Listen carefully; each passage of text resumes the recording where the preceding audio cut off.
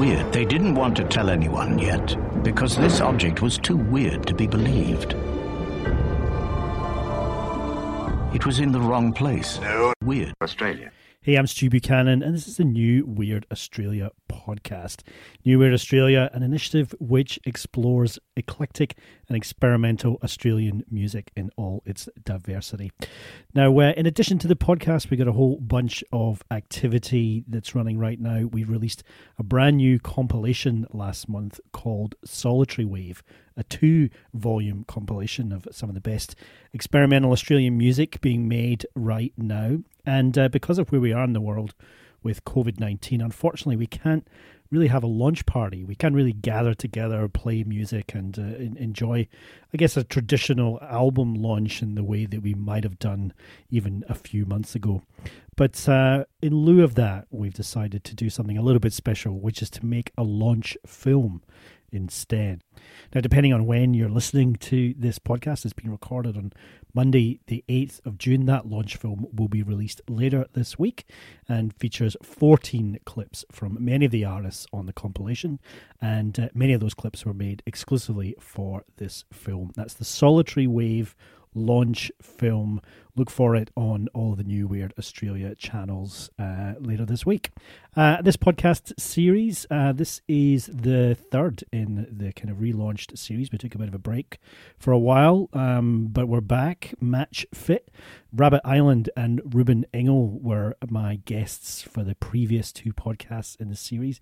And coming up soon, I'm going to be chatting to both Party Dozen and Jessica at Birth. So if you're listening to this and you haven't subscribed, maybe you're listening to it on SoundCloud or just listening to this particular episode, do subscribe so that you can get all of those upcoming episodes in the podcast series. Some great chats on the way. Now, this particular episode features a chat with Talia Palmer talking about her project Ambi Downs. Now, Talia is an interdisciplinary artist of Yawalarai descent, and this project is a kind of music, sound, field recording project, but she also works across film, photography, painting, textiles. Now, due to particular family circumstances, Talia only became aware of her Indigenous heritage a little later in life, and Ambi Downs is actually one of the ways in which she researches and reflects on her background through a combination of deep listening and deep historical thought. It's a fascinating project. 2 albums under her belt, Conjarling Studies and Cyclical, and you can find one of the tracks from Cyclical on the new Solitary Wave compilation. Let's get into it. This is Talia Palmer, aka Ambi Downs, for New Weird Australia.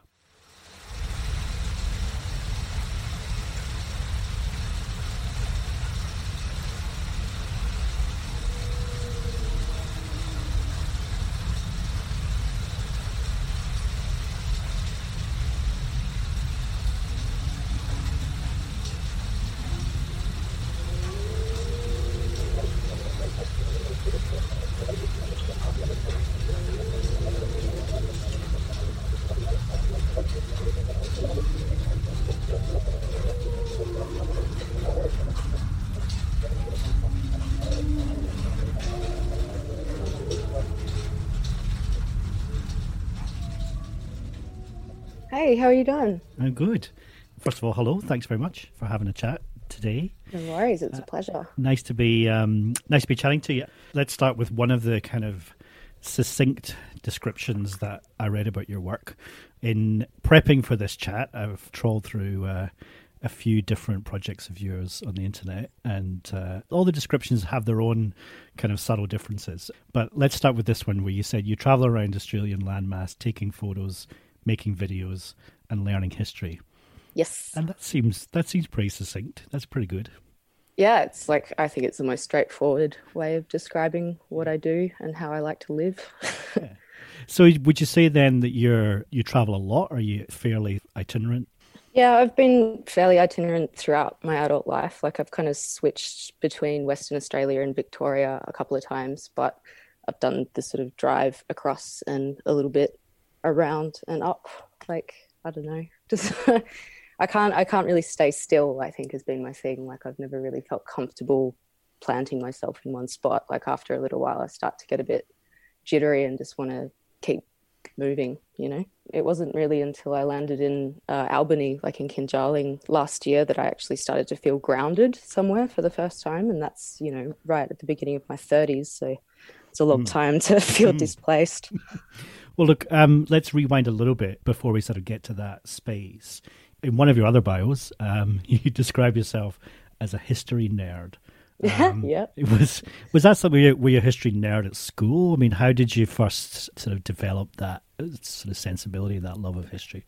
Yeah, I had a really good history teacher in high school, I think, that sort of sparked an interest in history and like how to read history and stuff. But like my grandmother and grandfather on my mum's side, they're both from Holland. They were migrants to Australia from Holland. So yeah, like hearing about their lives, what it was like, you know, previous, that kind of sparked it, just, you know, family stories and things. And then as I got older, I started to realize that Australia had like a really deep and rich history. And then, yeah, as time went on, I started to understand just how deep it really is. And I've just been obsessed ever since. I think it's a really important way to look at the world and how we live and all that kind of stuff. You mentioned there your grandparents were Dutch, I say, but you're also of Uwalari descent. Am I pronouncing that correctly? Yeah, Uwalari, I think Uwalari, is how I understand it to be pronounced. Yeah, that's on my dad's side. And that's kind of the northwest New South Wales, right? Yeah, that's exactly right. Yeah. Now, for a project you did in, I think it's about 2016 or something, you sort of note that there had sort of been family pressure to hide your sort of Aboriginal identity, I suppose, or to at least keep details from me. Can you talk a little bit about that? Because that sounds fairly intrinsic to the work and the work that followed that, certainly. Yeah, well, it was sort of like I didn't know that aspect of my paternal heritage until I was a teenager, because, you know, like everyone, you know, that lives now is fairly white passing, and it never really came up. But then once I learnt that, I started to really think about what that meant, and did a lot of research into, like, talk to my family a little bit, but the family was quite broken as well. So that was hard. So I had to turn to, like, you know, the archives and more academic research to really understand why that was. And I think because there was a lot of shame about it, it's kind of hard to talk about because it makes me feel pretty emotional, because there's still a lot of leftover pain and trauma from those experiences of my ancestors. Of course, yeah, of course. I guess that has led you to the areas of study in which you operate. Absolutely. I mean, all art and artistry, I suppose, is often just, you know, has some sort of search for identity. It's a sense of expression and self-expression and so on. But yours is much more literal, I guess. It's, you know, it isn't abstract. It isn't kind of existential. It's quite specific. Can you tell us a little bit about maybe then that 2016 project? Was that the kind of first time that the Dinawan Healing Project, was that the first time you sort of really worked directly in that kind of investigation, or had you been doing work prior to that? No, I think that was the first time, because I just moved back to Perth, to Fremantle, after living in Melbourne for about 7 years. I was going through a pretty hard time, and I realized there was something that clicked one day. I think I was having a shower, and it just kind of hit me, like, I really need to connect with my dad's side of the family, because there's so much there that I never really wanted to look at because it was too painful. So I just kind of went all in, started doing the research, reconnecting with like disconnected family members, like quite a large like extended family all over the continent. And then, as I said, threw myself into it and just like found a way to get myself over to Queensland, and then go into those archives and do a lot of searching and recording and thinking and writing. That work sort of predates Ambi Downs, which we'll get to in a sec. How did it kind of manifest itself then? Because you don't just work in photography. I think you also do sort of painting and textiles and so on as well. Yeah, that's right. I think the Dinawan Healing Project was more of a research project that has since led to like creative expressions. I suppose it was that like initial getting to understand my place, where I sit in everything, in the history and in my family, and recognizing my role, I suppose. And then after I did that research trip, I came back to WA, and I was just in the most brutal depression I think I've ever experienced for probably a year, maybe like a year and a half. I found it really hard to do anything with it, but I've only just actually started to go through some of the video that I recorded at that time. Unfortunately, I've lost a lot of the writing that I did because my hard drive crashed. But yeah, so like I've gone through some of the videos, and I'll be, like I documented myself walking through the Brisbane cemetery trying to find this unmarked grave of one of my ancestors. And it was emotional. I recorded every stage of it and then marking it with rocks and sticks and things from the area and trying to pay respects and really connect with that sensibility, I suppose. The pain of it all. Yeah.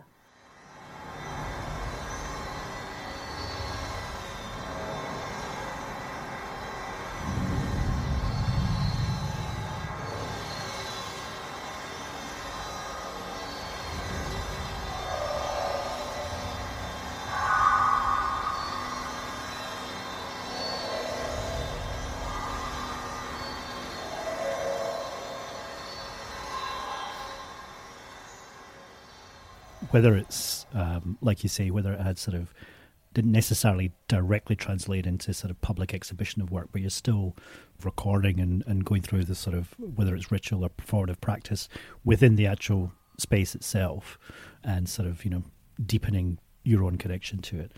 That sense of place is so critical to Ambi Downs, of course, the kind of music project. Was it sort of born then of that experience? Because you talk about, obviously, when you're in the sort of 2016 project of documenting it with video.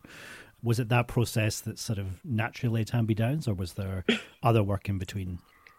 I think it sort of technically did start there, because with that 2016 project, that's when I started recording, like field recordings and things like that. Like I'd never really done that before, but just recording stuff on my phone, because I felt like, all of the sounds that I was hearing, like as I was moving through different areas and existing in different spaces, like I just found the audio atmosphere like quite meaningful, I suppose. Like I just started to tap into that. I never did anything with those recordings.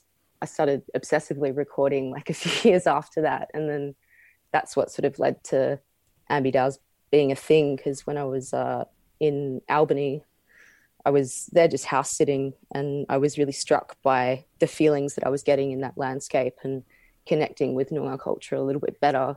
Like I applied to do an exhibition and I got accepted at the Vancouver Arts Centre in Albany. And then I was making, originally it was going to be like just a photographic exhibition, but I started making videos and then realised I needed to make soundtracks for the videos. And then that's where Ambi Downs really came from, because my first release under the name Ambi Downs is the soundtracks from that exhibition. Can we just talk specifically then about the process of how the work comes together? Because I think it's you sort of described it as manipulating field recordings, which is coming from the kind of AV of the place, but also you layer that with other things as well, whether that's sort of there's mentions of sort of improvised guitar and toy piano and so on. So can you talk a little bit about the process of the practice? Yeah, initially it was like I was filming like with my digital SLR, like filming elements of the landscape, and yeah, again, really struck by the meaning that I found in the audio parts of it. So I would, take the audio and layer all of the audio from all of the different videos, like the footage that I took from a spot. I'd then layer all of the audio on top of each other, and through like a sort of like intuitive process, I guess, like, stretch it out, like everything's slowed down pretty much, almost without exception.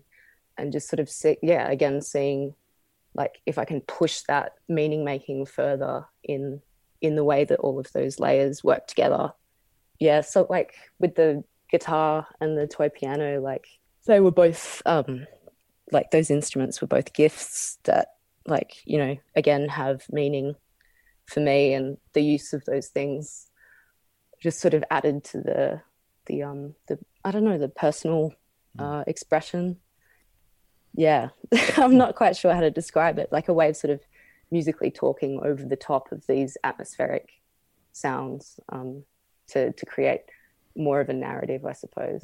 Completely, yeah, for sure. Yeah. And that work that you mentioned there when you're in Albany, at the Vancouver Arts Centre. That was released as part of, I guess, your first release under the Ambi Downs name, the Kinjarling Studies soundtracks back in October last year. I was interested, you mentioned, I think it was actually in relation to this release, sort of described it as ambient soundscapes, but sometimes with rhythm, and which I thought was a brilliant description. But also, I wonder, does that rhythm is sort of comes from manipulating the soundscapes themselves, to sort of pulling the rhythm from there, or is there a kind of different approach to that? Well, the first release, Kinjarling Studies soundtracks, like there was only one track that there's a couple, but there was one that I really like focused on trying to create a rhythm by chopping up the things even more brutally. But with this latest release, I used like samples from radio and computer games and stuff as well, like to, I don't know, get more musical and sort of tap into a sort of more I guess like relatable for all people who hear it, like it's like a more recognizable like way of getting into a flow of thinking about the stuff that I'm trying to describe with the rest of it, if that makes sense.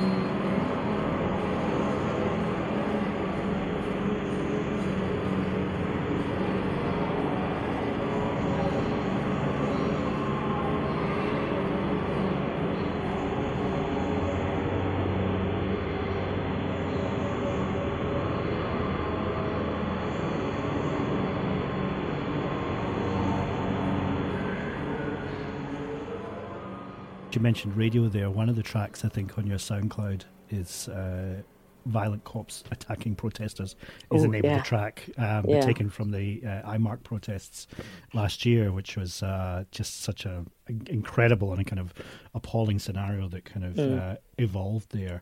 Is that something that you feel you're sort of moving from the personal to something that is perhaps a little more broad in terms of that, sort of political use of that material?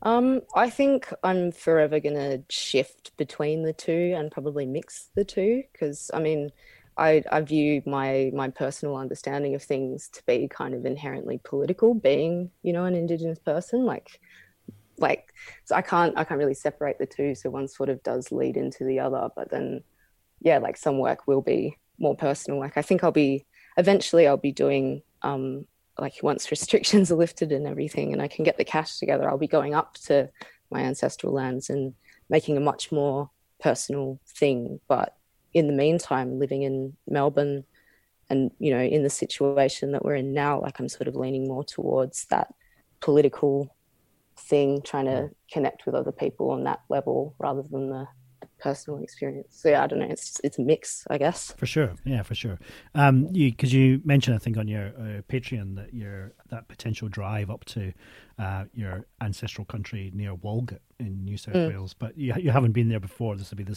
first time to visit that area, right? Yeah, that's exactly right. I don't think no one in my immediate family line has been there for probably about 5 generations.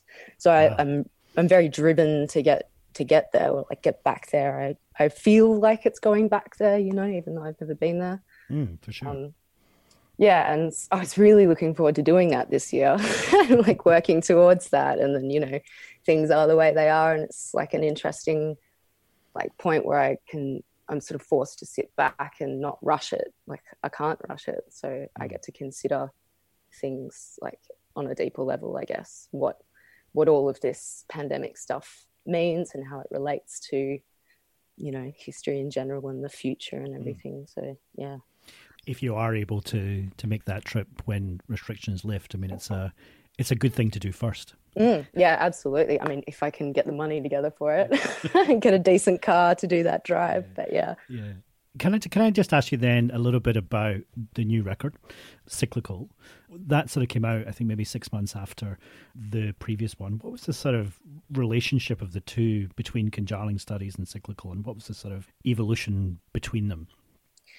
Once I released Kinjalling Studies, that was at the same time that I had that exhibition at Vancouver Arts Centre, and as soon as that exhibition was packed down, like that day, I think my partner and I left Albany, and just drove up to Perth with the intention to, planning to move, drive over to Melbourne, which we did, I think, a week after we got to Perth.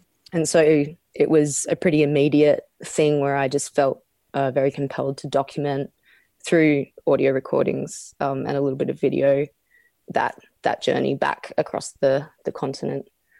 So all of that is essentially done somewhere between Perth and Melbourne, essentially, on that drive. Wow, okay. Yeah. For those of us who don't quite have a sense of scale, what is that distance? How long does it take you to drive from Perth to Melbourne?